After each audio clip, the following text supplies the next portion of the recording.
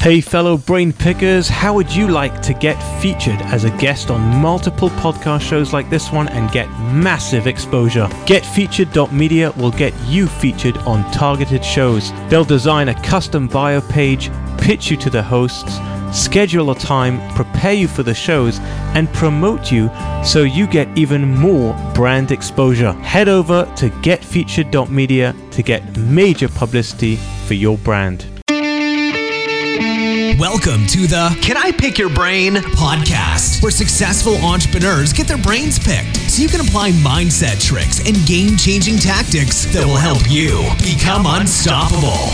Now, here's your host, Daniel Geffen. Hi fellow brain pickers, and welcome to episode 64 of Can I Pick Your Brain? Do you ever worry about how much time you waste on social media? Have you ever heard the expression, Facebook likes don't pay the bills? Well, what if they could? What if you can turn your social media conversations into real cash? Sounds crazy, right? Well, my guest today is helping companies do just that with her latest innovation, Verifeed, a strategic social intelligence platform that has proven to get you a return on authenticity. Melinda Wittstock is an award-winning journalist and has been an anchor for BBC World, ABC News, and MSNBC. She is also a serial entrepreneur and is the brains behind the crowdsourced app called Ask Your Lawmaker, engaging more than 3 million people, and the crowd collaboration app Newsit, that Marissa Mayer of Yahoo described as the future of news. Her public speaking career has taken her on stages such as South by Southwest, the National Press Club, and Google, among many others. It is with great pleasure that I welcome Melinda Wittstock. Melinda, welcome to the show, and thanks for letting me pick your brain. Hey, Daniel, it's great to join you.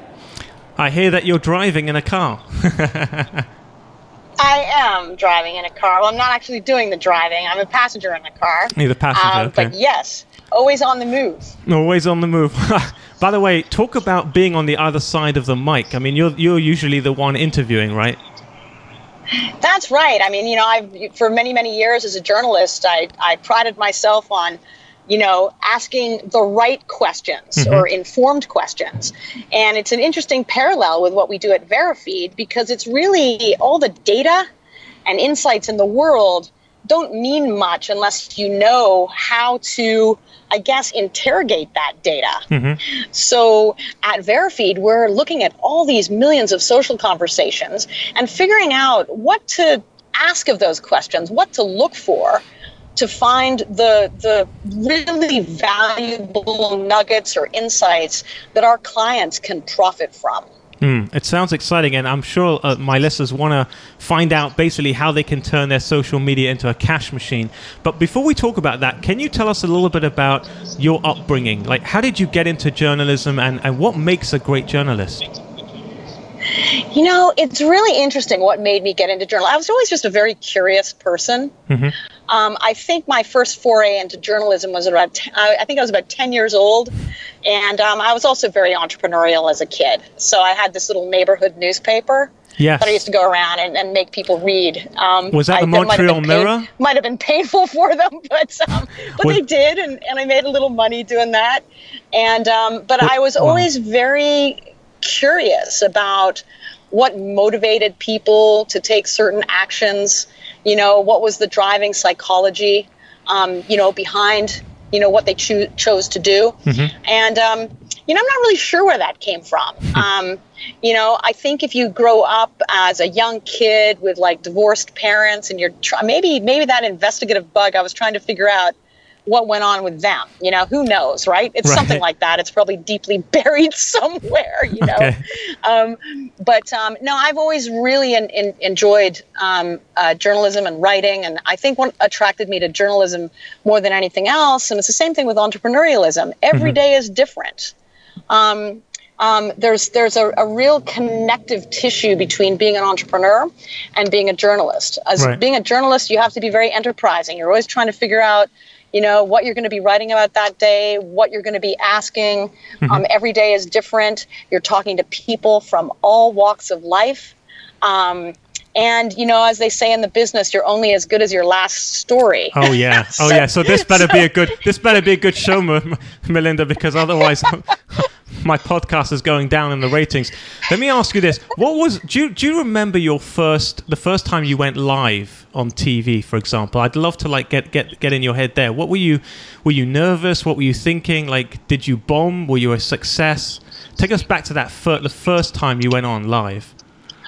Yeah, so when I was a correspondent on the Times of London, I started breaking a lot of big stories. And as a result of those stories, I started to be interviewed on the BBC and Channel 4 News and ITN in England, about my stories.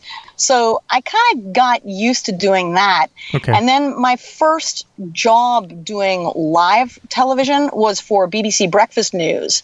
And I was the media correspondent at that time for the Times. So I wrote about this new thing called the internet. And I wrote You're aging about yourself there, Melinda. cable TV and the deregulation of, all that, in the business of media as well. So I was invited to review the newspapers on BBC Breakfast News. And it was so much fun. I did it about once a week. And it was a little bit Jon Stewart-like, Okay. the comedian, where there were at the time 12 national dailies. And this is really apropos for our particular moment in history right now, because I would look at all these papers and they'd all be writing about the same thing, arriving at totally different conclusions, sometimes with the same facts and interpreting those differently. Or, and I did this 2.5 minute kind of paper review. And I really enjoyed doing it, but I was terribly nervous the first time I did it. It was like live television. Yeah. But apparently my nerves didn't show, although I was feeling it. I think everybody gets nervous to begin with. And then there were other times, with really, really big stories like the death of Princess Diana or the Oklahoma City bombing, or some of those when I was live on the air. In those moments where you don't have any pictures, you don't have a script, there's nothing between you. I mean, you are responsible. You are the final arbiter of what you're telling millions of people. And so those moments are pretty nerve-wracking as well. And the only thing you can do is just be very, very clear about what you know and what you don't know. And at the end of the day, your integrity is everything. And you started a publication called Montreal Mirror. That wasn't the same publication when you were 10, was it? No, that's not. That's a little bit older right? there. Okay. I think I was 19. 19, and that reached 250,000 readers a week. Yeah. Wow. Yeah. That's incredible. So that happened because on my student newspaper, it's actually a pretty funny story. So I went to McGill University in Montreal in Canada, and there was a daily newspaper. And the year I was news editor, the student council was trying to get rid of our budget. And that was kind of awkward. So I had to figure out how to make money for the newspaper. And I was a news editor, so I was crossing a real boundary here. You're not really, if you're a journalist, you're not supposed to be concerned about the money or whatever, but I was. Yeah. So I crossed kind of a big line there. And I decided that the newspaper should have an advertising department and we should sell ads. And I soon realized that we didn't have a big enough distribution to make that work. So I decided that the McGill Daily should be sold citywide. And then I thought, why would anyone want to read an English language student newspaper in a French city? How am I going to make that work? Yeah. And then I thought, entertainment listings. There were no English language entertainment listings, music listings, restaurants, any of that. So we created a department, an editorial department at the student newspaper to go and create that content. And we increased the distribution. We figured out how to do that. And then we sold ads. So the Montreal Mirror was really an extension of that several years, actually about a year later. At the peak, what was it bringing in a month on a monthly revenue? Oh, God, I'm trying to remember. It's I'm going to date myself because it's so long ago. But I remember when we sold our first ad and we were so excited, that was really, really pretty cool. It was covering our budget. We had I think at the height, are you talking about the McGill Daily? At the height of that, we were making like $5,000 and then kind of $7,500 like a month, and then $10,000 a month, like that. Montreal Mirror, it took a while for that to become profitable. I had long since left. I think I'd moved to England by the time that became profitable. And so it wasn't you didn't actually own 100% of the Montreal Mirror. No. Okay.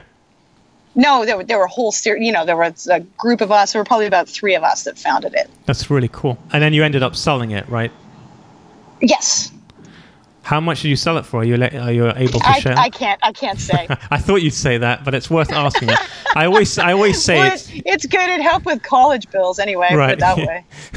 Then you also started an app called Newsit, right? Yeah, so that came later on. I'd been running an organization called Capital News Connection. Yeah, right. Here in Washington, and we were reporting from Congress, and our whole mission or ethos really was to make news relevant to people where they lived and worked. And at the time, very few Americans were voting in elections. Nobody knew who their congressman or woman was. Right.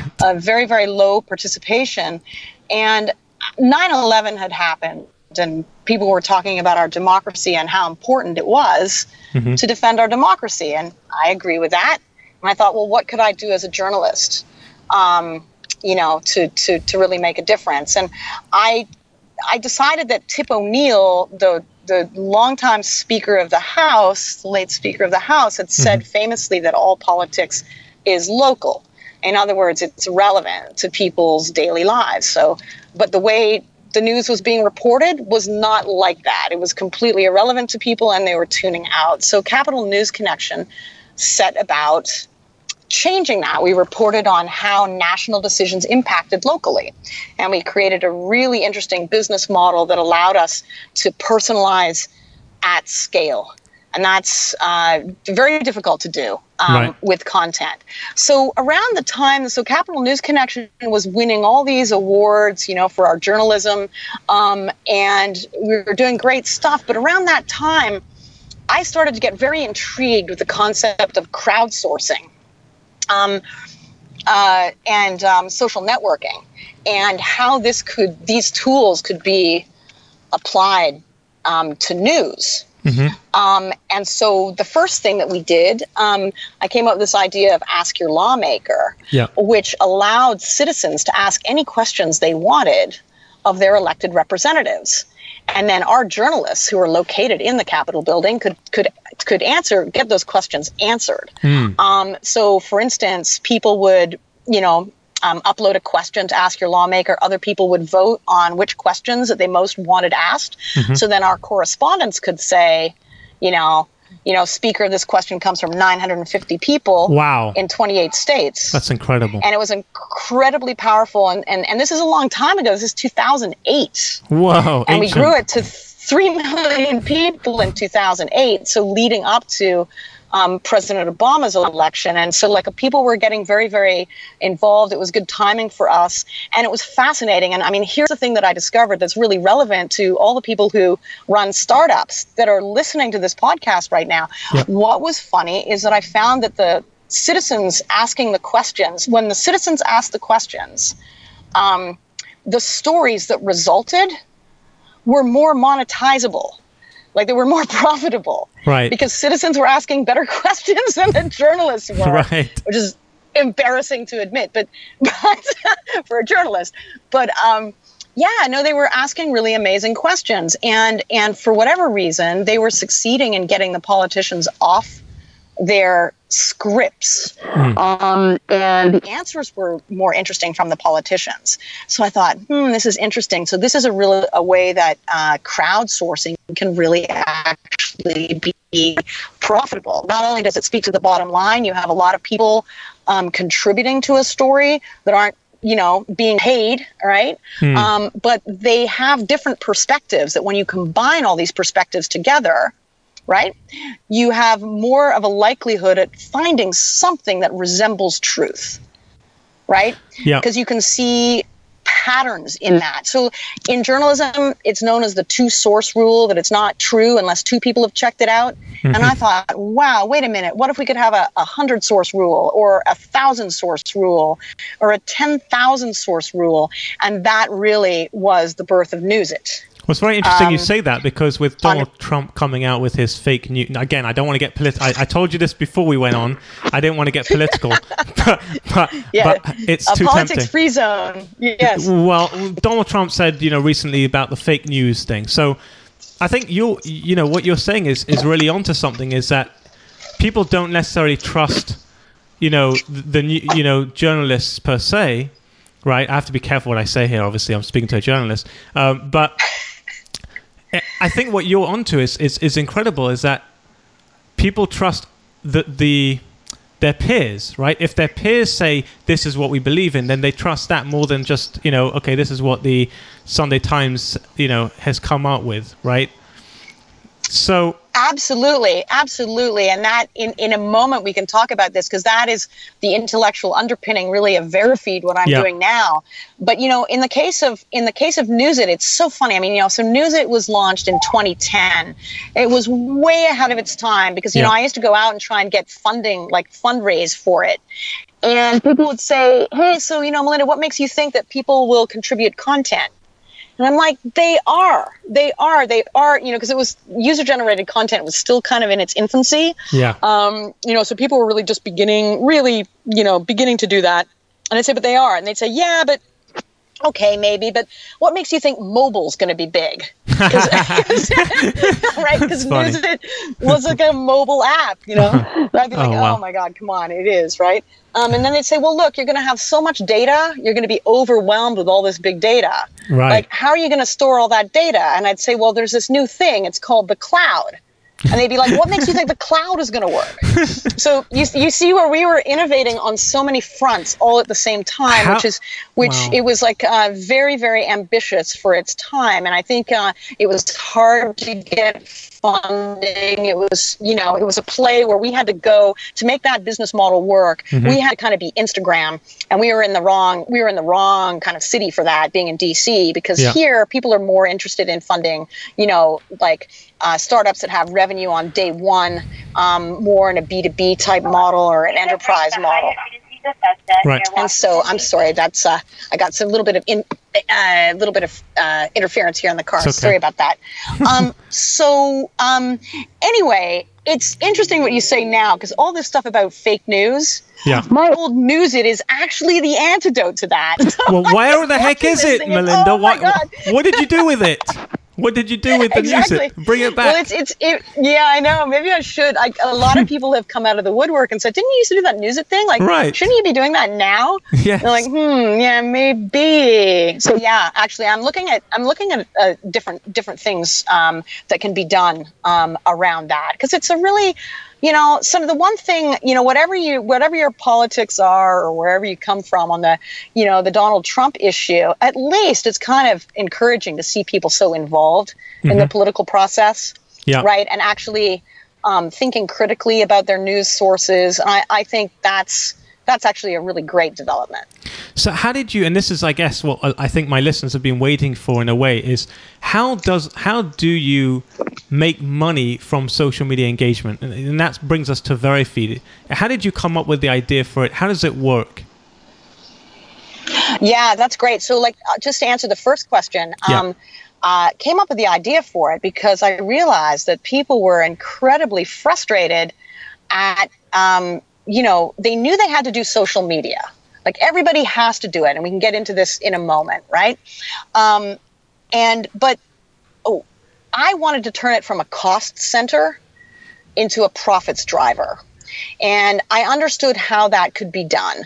I understood also that in the early iterations of social media, like in the 1.0 and even the 2.0 of social media, all the metrics were vanity metrics, so like having a like, or having a follow didn't really mean much. It was hard to translate that into your bottom line.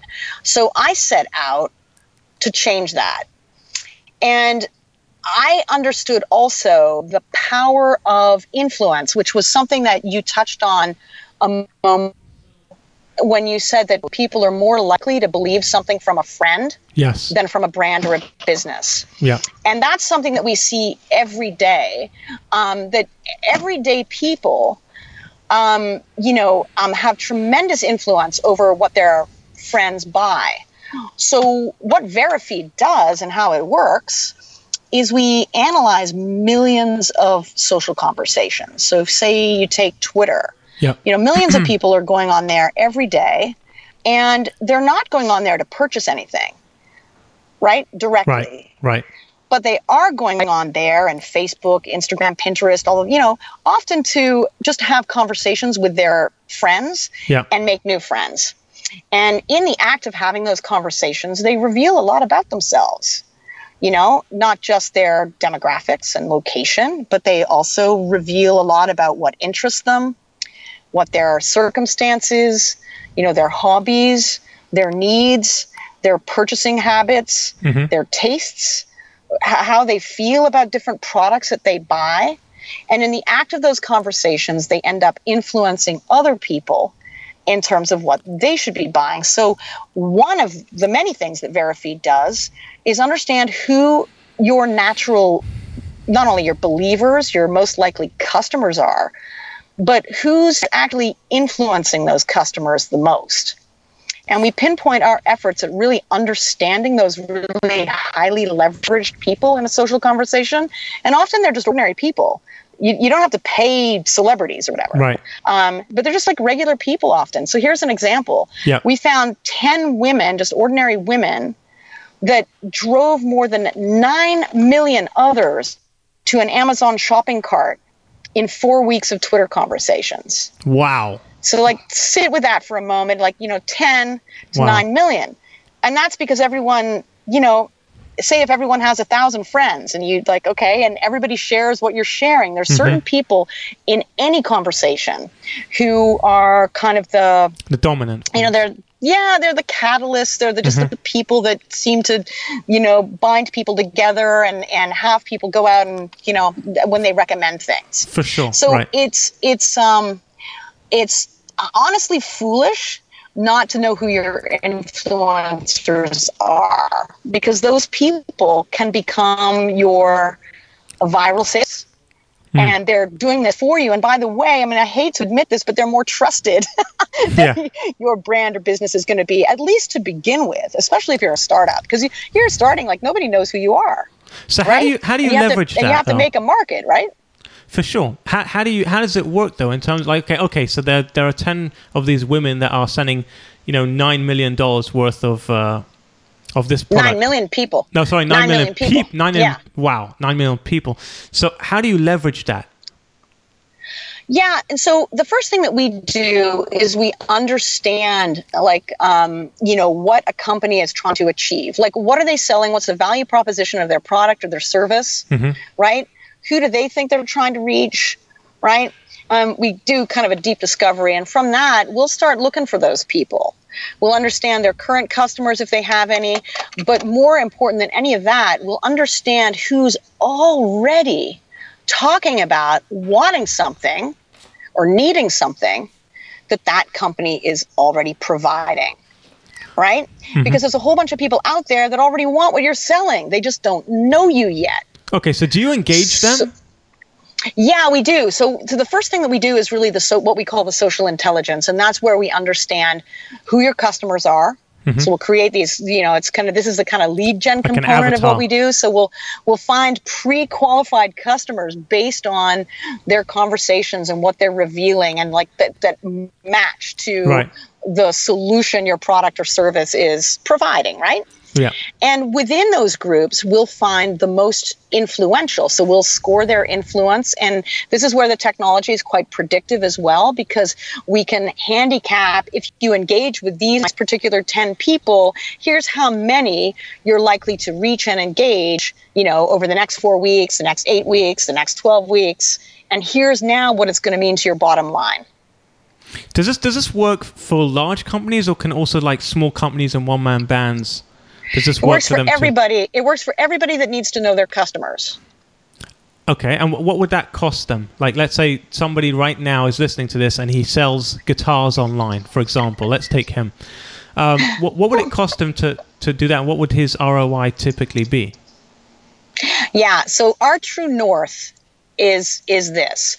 We want to get you 10x, right, at a tenth of the cost. Wow. At the 10th of the time, right? So that's our true north. That's what we always aim for. And it's not always those kind of multiples because everybody's a little bit different and this is a highly custom service. Yeah. But say it's someone who's, a startup, selling guitars online. So first of all, you want to find all the people who are talking about playing a guitar, wanting to learn to play the guitar, wanting to get better at the guitar, loving music. Maybe they have maybe they're teenagers or maybe there are moms that are looking for good guitar lessons for their kids, right? There's so many different ways to look for those people, right? And you look for other correlations, that kind of thing. You look for people who are talking about singing, but they want to also learn the guitar, whatever. It could be a lot of different things. So we're priced really depending on how many audiences you need to dig into and what the kind of, volume is. So, it can really range, quite a bit depending on the company. We have a company right now that has more than 10 different brands, all reaching, multiple audiences. So obviously they're going to be much more of an enterprise pricing, right? And for a lot of startups can't afford us, frankly. It depends on where you're at in that trajectory, but I'd also say a lot of startups can't afford not to use us. What's the starting budget? Because think about just the different ways that you can market your service, okay? So most people now, they'll do paid SEO. search or Facebook ads. Right, okay? or search engine optimization. Let's just break that down because Verifeed believes online marketing is busted. It's broken, especially for a startup, because here's why. It takes you at least 3 months spending quite a lot of money to figure out what your keywords are and your audience, okay? So you're going to blow $15,000 probably doing that at least in 3 months. And then to make any impact, once you've honed that down, to really get your funnel right, it's going to take many, many more months. So what we find is a lot of people who are about 15 to 18 months in, they've spent $200,000 on ads, and they're really still not any closer. They've got a working funnel now, hopefully, and they're not any closer to actually knowing their customers. So Verifeed takes that and turns it on its head. We don't say, only do organic social. You do a mix of organic and paid. But our social intelligence accelerates the advertising process because you know your audience already. So you can already target the right people, and you can also engage with them organically so you get to know them. So you get there much faster at much less cost. So it's really a fraction. If you ask about our price, it's a fraction of what it would cost if you're just doing paid ads without the social intelligence and without doing that ahead of time, right? Doesn't Facebook ads have some sort of social intelligence built in? They do, and yes, you can get pretty targeted, but it's also very opaque. And so a lot of people spend a lot of time, a lot of money, and they'll tell you otherwise. But in our experience, everyone we know, it takes a lot of time to get that right. And then when you do get it right, you still don't know the individuals who are buying your product because Facebook will not let you know that information. Right. And you talk about... Whereas we can, you actually know your individual customers. And not only that, you found a way to get them to drive referral traffic for you. Do you talk about the power of the authenticity, and you talk about the return of authenticity? What has authenticity got to do with this? Oh, that's a great question. Thank you for asking that. So, so we found actually in our data that companies that spoke genuinely with consumers, really spoke like human beings, interacted with them, took the time to connect on an individual basis, were helpful, and being authentic, right, were wildly outperforming companies that came across as salesy or self-interested in their posts. And this is true of advertising too, by the way, on social channels, and would be driving much more engagement. And so that was fascinating to us because our data showed the roadmap for best practice social engagement to actually get a return. And we could see it play out and prove it with our data. And so as a result of that, we crafted a system, we call it return on authenticity. Our algorithms are actually looking at how authentic a company is being in its social communication. Wow. Right? So can you give some examples, though? Yeah, we award a score. Just let me finish how it works. But we award a score out of 100, right, for that, and show you, for instance, how many of your followers or friends are actually potential customers. So you might log on and say, oh, it looks like only 23% of your followers are actually potential customers. Find some people who actually would be your customers and will give you a whole bunch of individual leads, and then show you how to interact with them on an authentic basis. And you'll see that as you do that, your score begins to go up, and we tie that directly back to what kind of impact in terms of engagement, and also what that impact is on your bottom line. Interesting. What are some of the factors that you take into account? Oh, a lot of them. So just as I was saying before, we're looking at the how off. Some of them are very both quantitative and qualitative. So, for instance, we would be looking at, does a company take the time to actually interact, one with their or consumers? How responsive are they to consumer questions, for instance? Do they do tweets and posts that are helpful? Do they engage people to a sale, more like enrollment selling, right? Or are they just salesy? Are they just kind of pushing stuff, right? Right.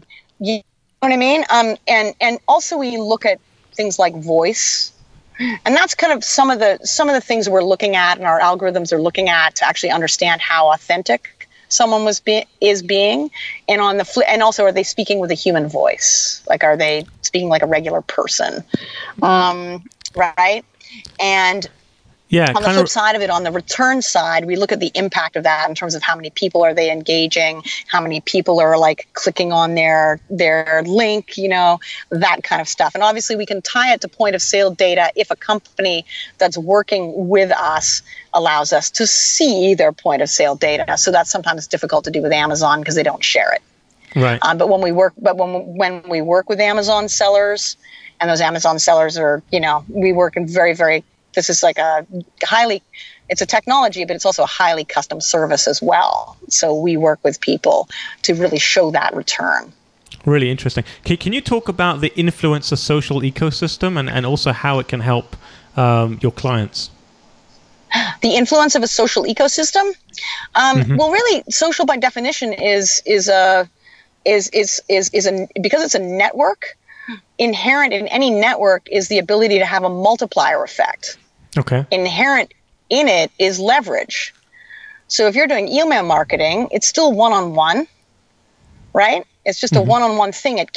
Nobody's going to share an email with tens of thousands of people. Yeah. Right? So social is just a different canvas to play because it has leverage. And if you know how to exploit that leverage, you can get, again, 10x the result, 1/10 of the time, 1/10 of the cost. Right, and that's why YouTube videos versus Facebook Live, it looks like Facebook Live is so much more powerful right now, because if I do a Facebook Live and then I get 10 people sharing it, that's 10 new networks that I tap into immediately, whereas on YouTube, people are not really going to be sharing that with their, what I'm saying? It's not normal that someone just shares it on their Facebook. That's exactly right, and that's the reason why Twitter bought Periscope. same thing. And why Facebook invented Facebook Live as a response to that, because it's very, very effective and very viral. So, when you see those Facebook Lives and you see all the kind of people, you see evidence of engagement, you see people, all the hearts flying across the screen and the thumbs up, the likes. Mm-hmm. Okay. That's very powerful because people look at that and they want to join that too. So they share that with their friends. So, just mathematically, play that out. If everyone has even only 100 friends, and each person shares with their 100 friends, and then those hundreds of people share with their hundreds of friends. And within minutes, that's how things go viral. Okay? But what we're doing is we're making viral, viral up until now, honestly, has been a crapshoot. Nobody knows what's going to go viral or not go viral, right? Right. But with the social intelligence, with actually taking the time to really understand your customers or your target customers or the influencers by understanding them already in terms of what they're talking about and who you're aiming for, you can craft a message and an offer and a strategy that is actually going to resonate with those people. Interesting. Okay, so you're increasing your chances of being able to get that viral uplift. And that really is one of the biggest differences about what we do. So you could think of us as social 3.0 because we're sort of merging this big data, this very highly targeted big data approach and predictive technology and being really able to understand that, with all the sort of best practice engagement that we know, certainly from, sort of the best interactive journalism. When you combine those things, it's incredibly powerful. Well, what do you see as the future of social media? Do you think it will take over from search engine optimization and YouTube? It already has. It already has, because Google has changed its algorithm. Amazon has changed its algorithm, where social now is one of the increasingly biggest factors of how you rock the SEO. Interesting. So if you're not on social, you're really, really losing out. See, these things, one of the things that's happening, just with it's almost like our technology is already on some sort of quantum, it's changing so fast is what I'm saying, right? That it's hard to predict with a straight face exactly what's going to happen. But our connected world, right? When you think about things like wearable technology and Internet of Things, and all the different sensor type apps and robotics and artificial intelligence, and you connect all that up with social, we live in a highly connected world, and it doesn't make sense to market one-on-one if you can personalize at scale. And so that really is the future trend of how do you get the right content to the right person at the right time. To me, that's really the holy grail, and that's where we're going. But you can't go there without knowing people, right? So you think about it for a moment. Let's stand back for a second and think, how do you make a friend in real life? I don't know, Daniel, how do you make a friend in real life? What do you do? I throw a really cool party. No, I'm kidding. Throw a cool party. Okay, so whatever. But where I'm going with this is that I would just say hi. You ask them questions. You start to interact. You find something that you have in common with that person, right? So having the data at your fingertips really allows you to do that without being blind. You know what I mean? It takes all the guesswork out of marketing. Kind of already what kind of question or what you might have in common and how to kickstart a conversation and kind of seed the beginnings of a movement, if you will, or at least a group of people that has common ground, and they start talking about something, they discover a product together. All right. They feel like they're part of something bigger than themselves. and before you know it, you have this kind of viral impact. That you really want to see. Obviously, I don't know why anyone wouldn't do this. Honestly, because right. I mean, it has such a power. I have a question here from Facebook. He asks, if you're in a B2B business that is only interesting to most people when they happen to be in the market for that product or service, what's the best way to develop content that will still be interesting and engaging, but without deviating too far from your industry? Yeah, so that's a great question. And again, it's just something I've been saying, know who you're talking to. So you don't have to talk to everybody. You only have to talk to people who are going to be your customers. So know who they are, understand them, and create content that's relevant to them based on knowing them, knowing who they are. And that applies to a B2C business, a B2B business, a nonprofit, a cause, really anything. Right? So it can be content that you know is interesting to them, but it's also relevant to the service and the value that you provide. Really cool. So if someone's listening to this and they're very interested in Verifeed, what do they have to do next to try it out? Is there a demo? How do they take action? Yeah, so a couple things. I mean, the first thing to do is really just get in touch with us. And so, email like info@verifeed.com. We usually will take it right from there. We usually start out with like an assessment. We do the assessment, and then we get into the social intelligence, and then we get into the implementations. And then pretty soon we're going to be our ROA tool, return on authenticity, or ROA. Get it? Kind of like your ROI, your ROA. Yeah. That's in private beta right now.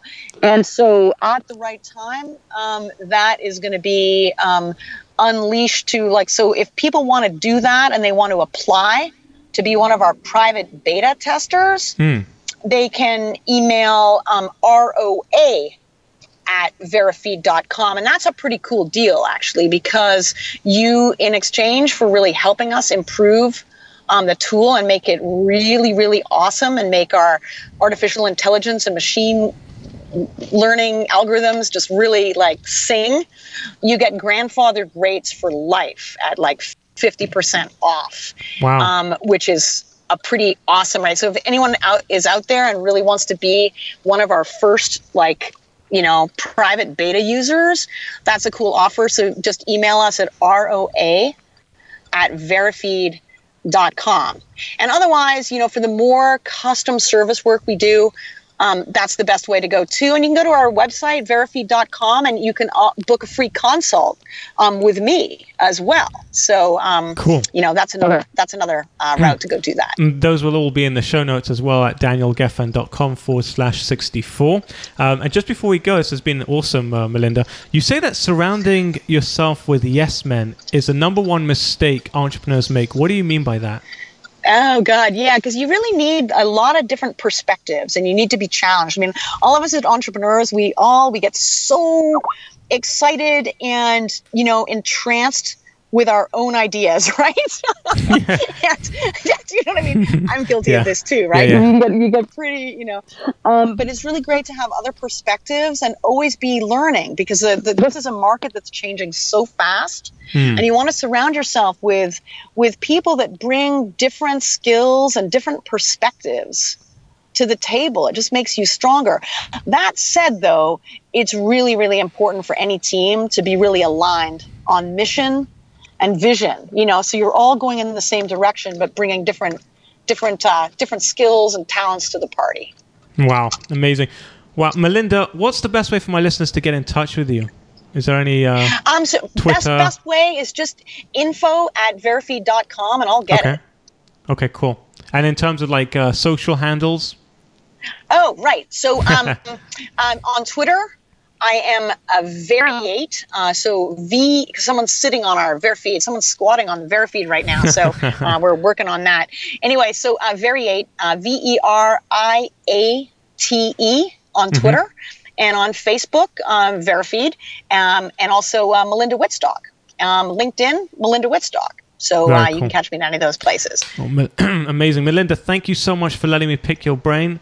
Thank you to all my fellow brain pickers. I'm looking forward to the day when I'll be picking your brain. You've been listening to the Can I Pick Your Brain podcast. Inspiration without perspiration is like a tiger without teeth. So, to put these ideas into action, head over to danielgeffen.com.